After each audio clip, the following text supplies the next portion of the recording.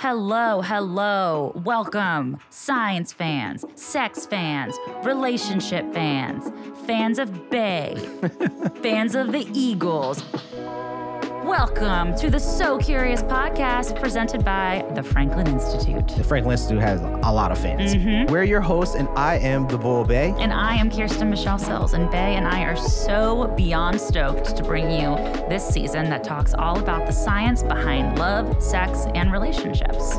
Everything from what does your brain look like on love, to why we obsess over our favorite television characters, to how science and tech are changing our relationships with each other. And when we think about relationships, especially intimate relationships, it's often the norm to think about the bond between two people. But today, we're going to explore beyond those boundaries, looking at how people build other relationship structures. For this episode, we're going to talk to Dr. Jorge Ferrer, a couples therapist who works with all different kinds of relationships. And later, we are joined by Janet Hardy to discuss her work exploring modern perspectives on non-monogamous relationships. We've got so much to talk about in this episode of So Curious. Oh boy, do we. All right, Bay, have you ever considered being a part of a non-monogamous relationship before? I think in my imagination, practically speaking, it is intimidating and scary, and it's a big mystery that I would just rather stay completely away from.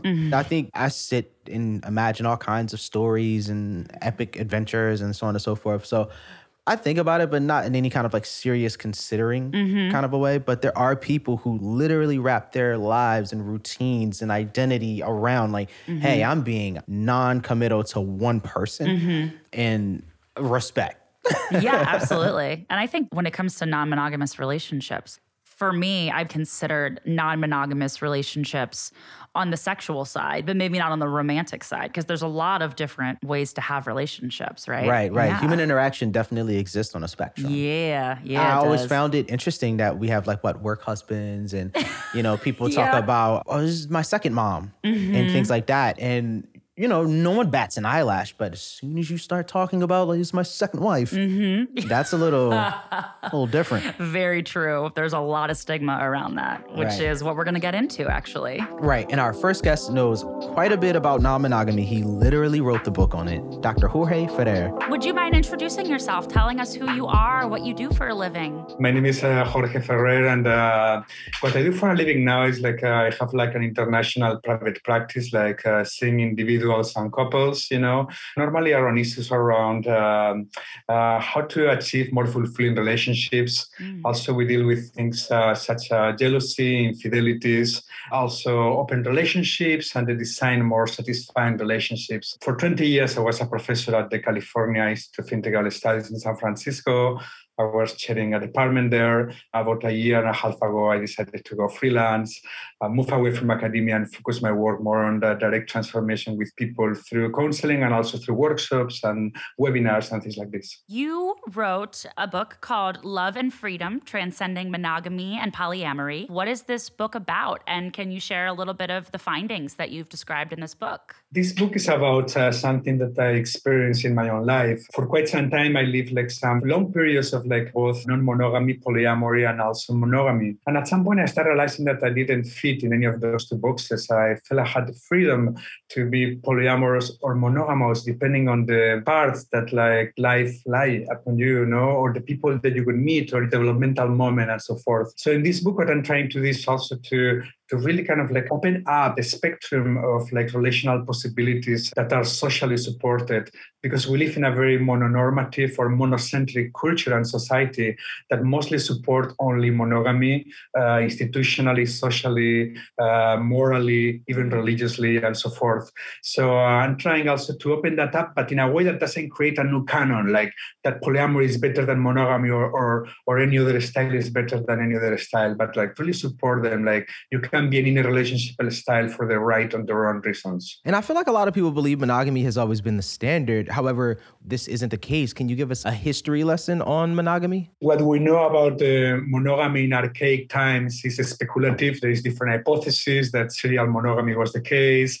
There's another hypothesis that we were a very very promiscuous species, The evidence suggests that there were different mating strategies depending on different geographical conditions, such as food availability, mobility, incidence of predators, and so forth. Fast forward, to the Neolithic times and the emergence of agriculture. There's quite consensus that agriculture also came together with private property, surplus of production, and also the interest and obsession later on of men to make sure that they were leaving their inheritance to their sons and daughters, not to the neighbors.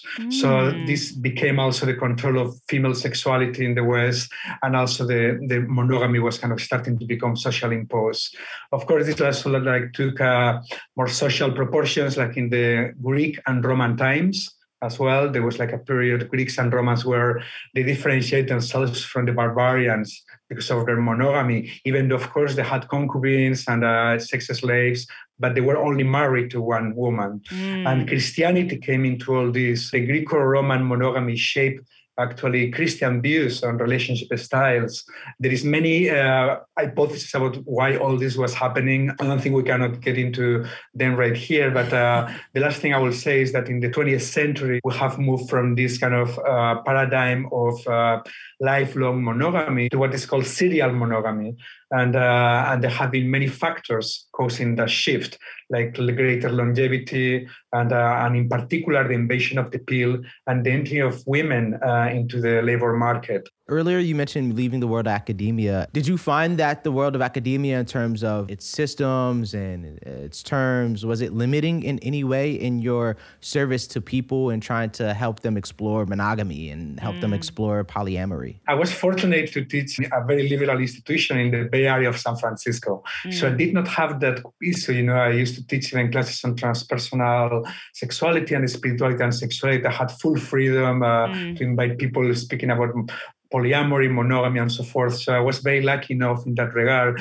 Coming to your question, is like there was a way in which when you are in academia or you're writing for academics, so you reach much less people that you could reach otherwise.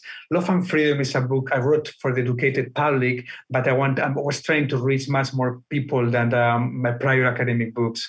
And later on, I just published a book in Spanish on the topic, completely popular, with exercises and diagrams, So in a way, it's really about like reaching more people, because academics basically will speak to ourselves and a few other academics. Yeah, and that's a very good point, right? And you're a counselor for people having issues with monogamy, polyamory, and beyond. Can you share what are some of the most common reasons people seek counseling in these areas? Well, I would say that one of the main issues is like for couples after they have been quite a number of years together, normally more than 4, 5, 6, 7, like sexual habituation kicks in, the sexual desire is not as good as, or not as strong as it used to be. And therefore, their sexual satisfaction gets lower. So many of the couples come like saying, listen, we really love each other, we want to stay with each other, but we don't want to sacrifice sexual passion. What can we do? Another of the situations in which one of the two members of the couple, they want to open the relationship and the other member doesn't want it. And then we help them to navigate the situation and to try to find a commitment and arrangement that works for both of them.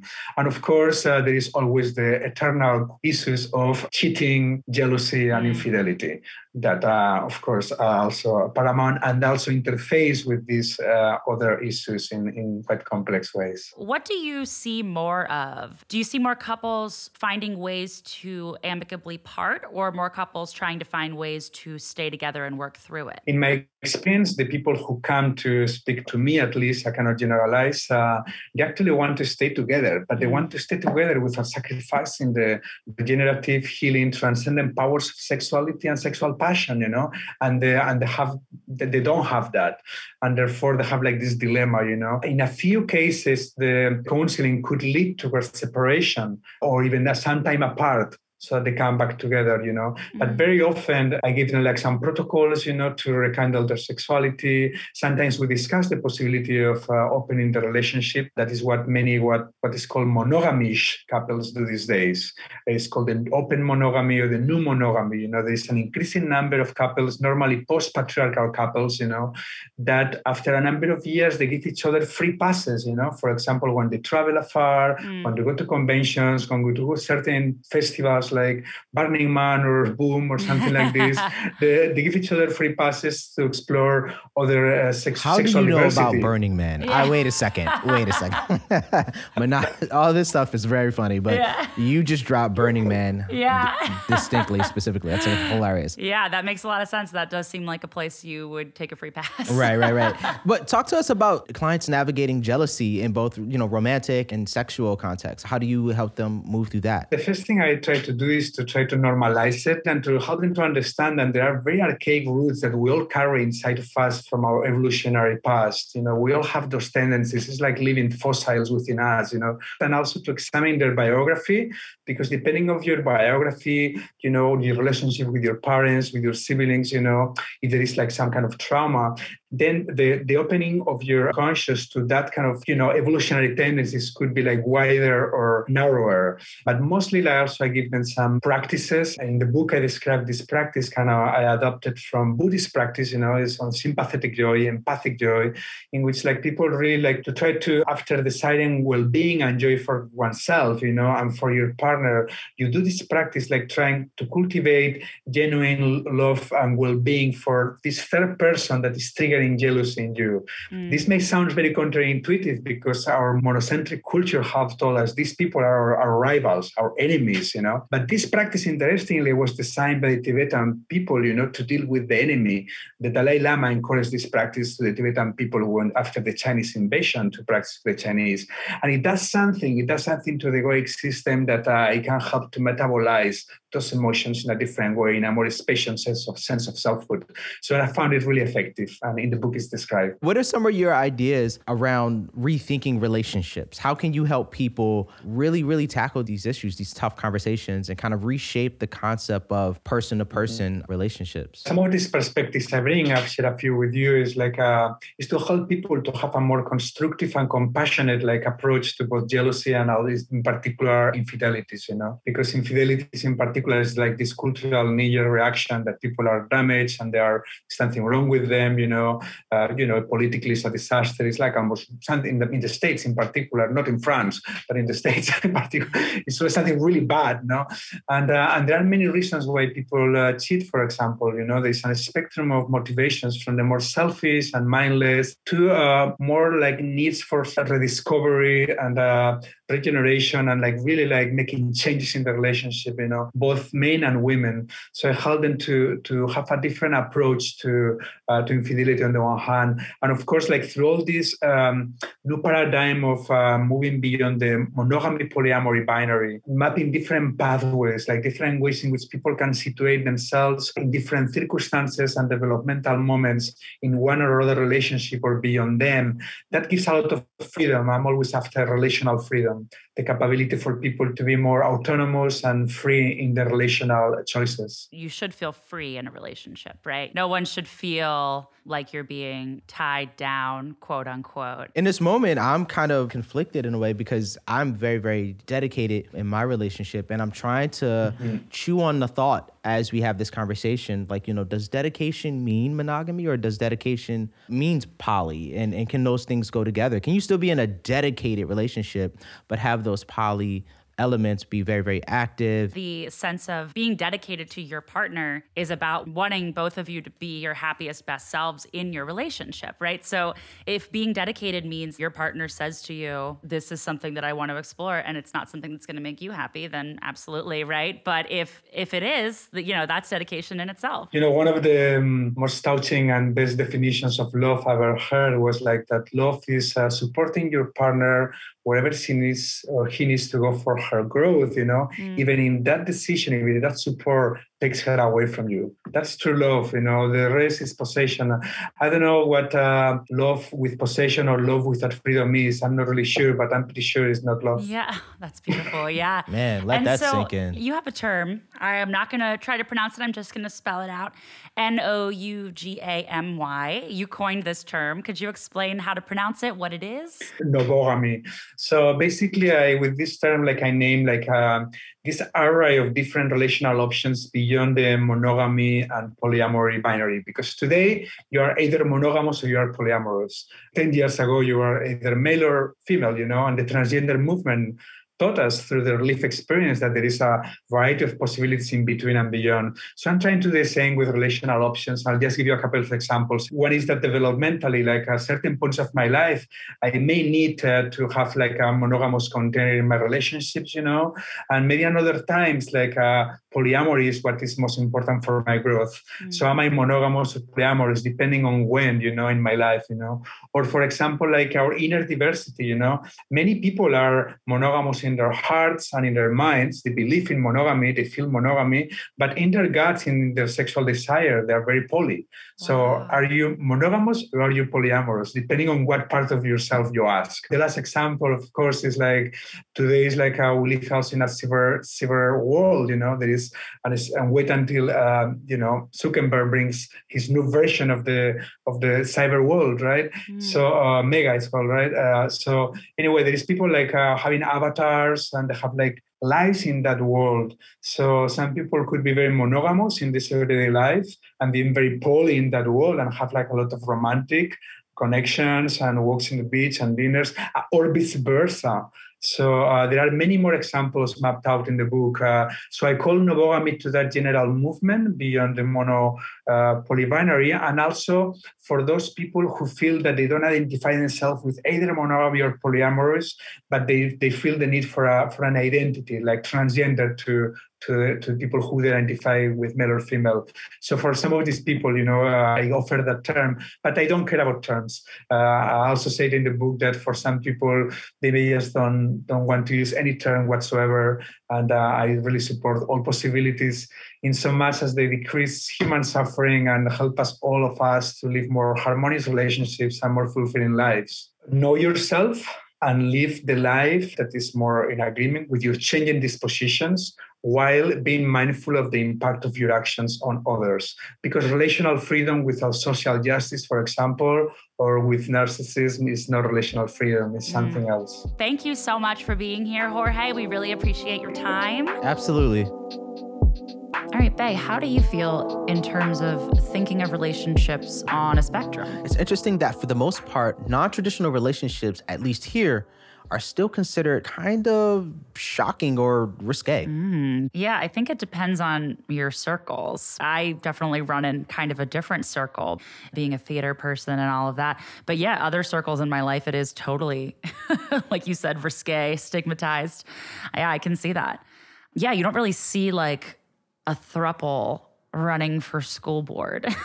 Right? Yeah. Or like a politician with their multiple partners, on stage campaigning. Gives a new meaning to pretzel. Boo. I'm not the comedian. Okay. I am excited for our next guest. Janet Hardy has written extensively about navigating different models of relationships, drawing on her own experiences and giving guidance to others. Welcome, Janet. Could you just introduce yourself? Tell us what you do, a little bit about yourself. Sure, I'm Janet Hardy. I don't care what pronouns you use for me. I float around between genders and I don't expect people to keep up with that. I am the author of, I'm working on book number 13 right now, but the one that most people know me for is a book called The Ethical Slut, which is a book about how to have multiple romantic, sexual, etc. connections in an honest and healthy way.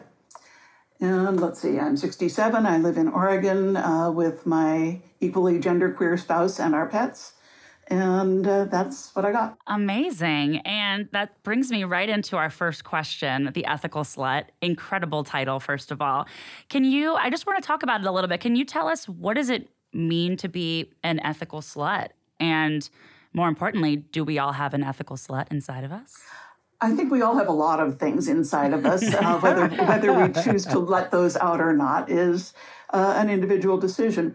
To be an ethical slut means simply to be open to the possibility that sex and love and relationships are healthy unless someone is abusing them, and that it is possible to have as many of those as you have time and energy for, as long as everybody involved knows what's going on and you keep the lines of communication open. That none of those things should be shameful or harmful. I love that. Could you talk about, you brought up shameful and harmful. Could you talk about those specific dangers that come from, being honest and open and clear. Absolutely. We all grew up in a culture that is not real fond of sex unless it sells a product. It's a little bit better for you guys' generation than it is for mine, but we all grew up, it's the water we swim in. And it is very difficult not to take on those burdens of shame in talking about or engaging in one's own sex and relationships life. There's any number of people out there who are going to make you wrong or evil or bad for having the kinds of sex you want with the kinds of people you like. So being an ethical slut is always a little bit swimming upstream against that. There are people who think you're wrong for wanting what you want and doing what you do. So part of what we talk about in the book is how to protect yourself against those cultural oppressions. So we've been talking about, polyamory and all of that and non-monogamy. And I definitely do feel like that's something that makes people extra uncomfortable because I have plenty of friends who are non-monogamous, and it makes monogamous people uncomfortable because it makes them feel like, oh, I hope my spouse doesn't get any ideas. I hope this doesn't rub off on them, which is basically a new age version of I don't want my kid to be around a gay person or they'll become gay or something, as if it's contagious, right?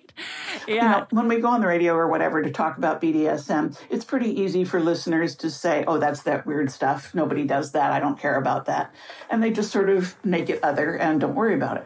When we talk about relationships, pretty much everybody is in or has been in or wants to be in a relationship of some kind. And so you can't just shove this aside as irrelevant. You have to think about it, whether you decide that you want to do it or not. You still have to acknowledge it as a possibility and allow your mind to go to what it might be like to do that. And it may be that you go to what it might be like to do that and you go, oh, shit, no, I don't want to do that. But you still had to think about it. You can't just blow it off. So I think that's why this book strikes people a lot closer to the bone than our previous books. Mm-hmm. Certain level of shooting the messenger, right? Yeah. Yeah. Have you noticed any early personality behaviors that would tip you to say, like, oh, this person is just going to be strictly monogamous, or this person is going to be maybe warm up to poly lifestyles? Anything. If someone's holding their toy too tight and they're like, no, this is mine. Possessiveness is a problem, as is jealousy, but they can be worked with. They can be overcome. That should not be the obstacle. I would say someone with low tolerance for risk or new stimulation might have trouble being poly. People who want to do things that open up new venues for them and that raise the adrenaline and feel exciting, those people are more often drawn toward poly. Nonconformists are more often drawn toward poly. We often see people from other sexual minorities or from other cultural minorities. We see a lot of people drifting into poly from things like Ren Fair and science fiction, because once you've sort of become a misfit or recognized your own misfithood, you have a lot less to lose by experimenting with poly or BDSM. It's not like you're going to become a social pariah because you already are one. So you might as well go find your people. I shared before on this show, but I have a degree in acting. I went to theater school in the heart of Philadelphia's gayborhood, and I know more poly people than most people know poly people because I love that thought process. I'm sorry, continue. No, that's why we see more queers in poly too, is, when you've already said, okay, I'm not part of the mainstream, then you start looking around and seeing, gee, who else isn't part of the mainstream and what are they doing and might I like to do it too? So it's kind of a cliche in polyland how many of us are neo-pagans or science fiction people or so on. That's changing. Back when we published the first edition of Ethical Slut in 97, that was it. That was who we had. We had our misfits. We had our old hippies. We had our geeks. But these days, when I speak to audiences on poly topics, I'm seeing a lot more people of color, a lot more people who are more in the mainstream, young professionals, folks like that. The risks of being seen as poly are lower than they once were, particularly in major cities. And the awareness of poly as an option is also much better than it was 25 years ago. Been a long time. So yeah, it's a very different audience. Back in the day, I used to get calls from the producers of talk shows. And there were more than one of these saying, can you point me toward a poly family that they're not like old hippies and they're not like tech geeks? And I would say, no. A, you just described my Rolodex. And B, B, that's who's doing it now.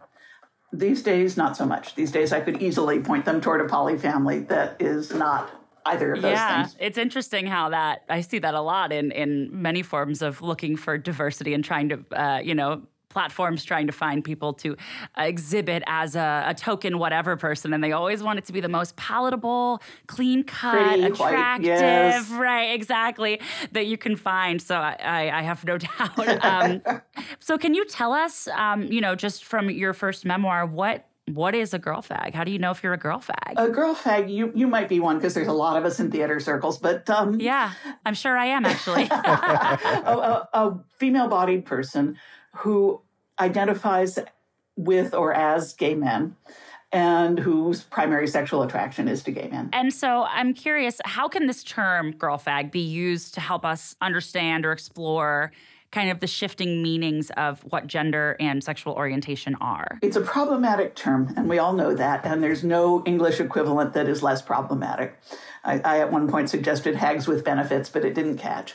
But as we move away from binary gender as a model, a lot of our old ideas about sexual orientation tend to dissolve. I mean, what does it mean to say I'm attracted to men if you don't have a definition of men?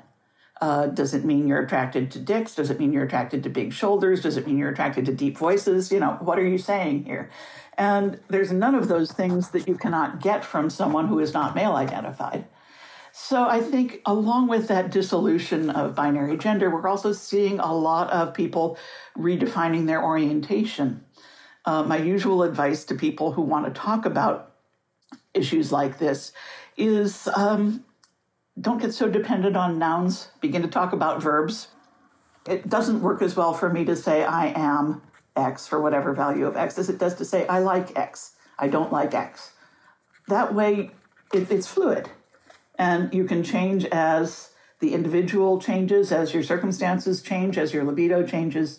The trouble with labels, they're extremely useful politically because they give you an umbrella to stand under to say, look, there are all of these of us. We have some power. That's great. They become less useful when they become descriptive. When you start hearing yourself say something like, I'm not going to do X because I am gay, then they're holding you back. They're not putting you forward in your life. So verbs. As a writer and as an activist, I'm a big fan of verbs. So the idea of orientation as restrictive, I don't think it's been very helpful to us. Thank you for really, really giving us something to chew on and to think about. This was really personally enlightening. I definitely learned quite a bit. Cool. Yeah, you're blowing my mind, Janet. It's my job. It's a blow job. That's what I do. Wow, thank you. You know what? So much. Before we let you go, let me get a final thought. Something that you want to share with the So Curious podcast listeners. I am working on another memoir called Notes of an Aging Pervert that is going to look at my own aging process and everybody's aging process through the eyes of a queer and kinky person. It's coming out next fall from Unbound Editions, and I am thrilled about it. Oh, amazing. Thank you so much. Janet, I want to be you when I grow up. I am so impressed by you. Thank It's you. incredible. Thank you so much for all you do. So what's the conversation around monogamy and non-monogamous relationships like in your circles, in the spaces that you navigate? Yeah, so innately as people, we have multiple circles, right? Sometimes they are completely separate. And when I think about even my college friends having gone to theater school in literally the heart of the gayborhood in Philadelphia, could not have been any gayer or more accepting, it was such a bubble. these conversations were completely normal. Do you and your partner or your partners want to come hang out tonight? You know, it was just very whatever it is, it is. And then thinking of like friends from high school maybe or something, you know, who maybe didn't go off and go into the same circles that I did. It was a very different conversation coming from like the little suburbs right outside of Philly, you know? Yeah. I'm hopeful that these conversations can continue to be opened up in different spaces.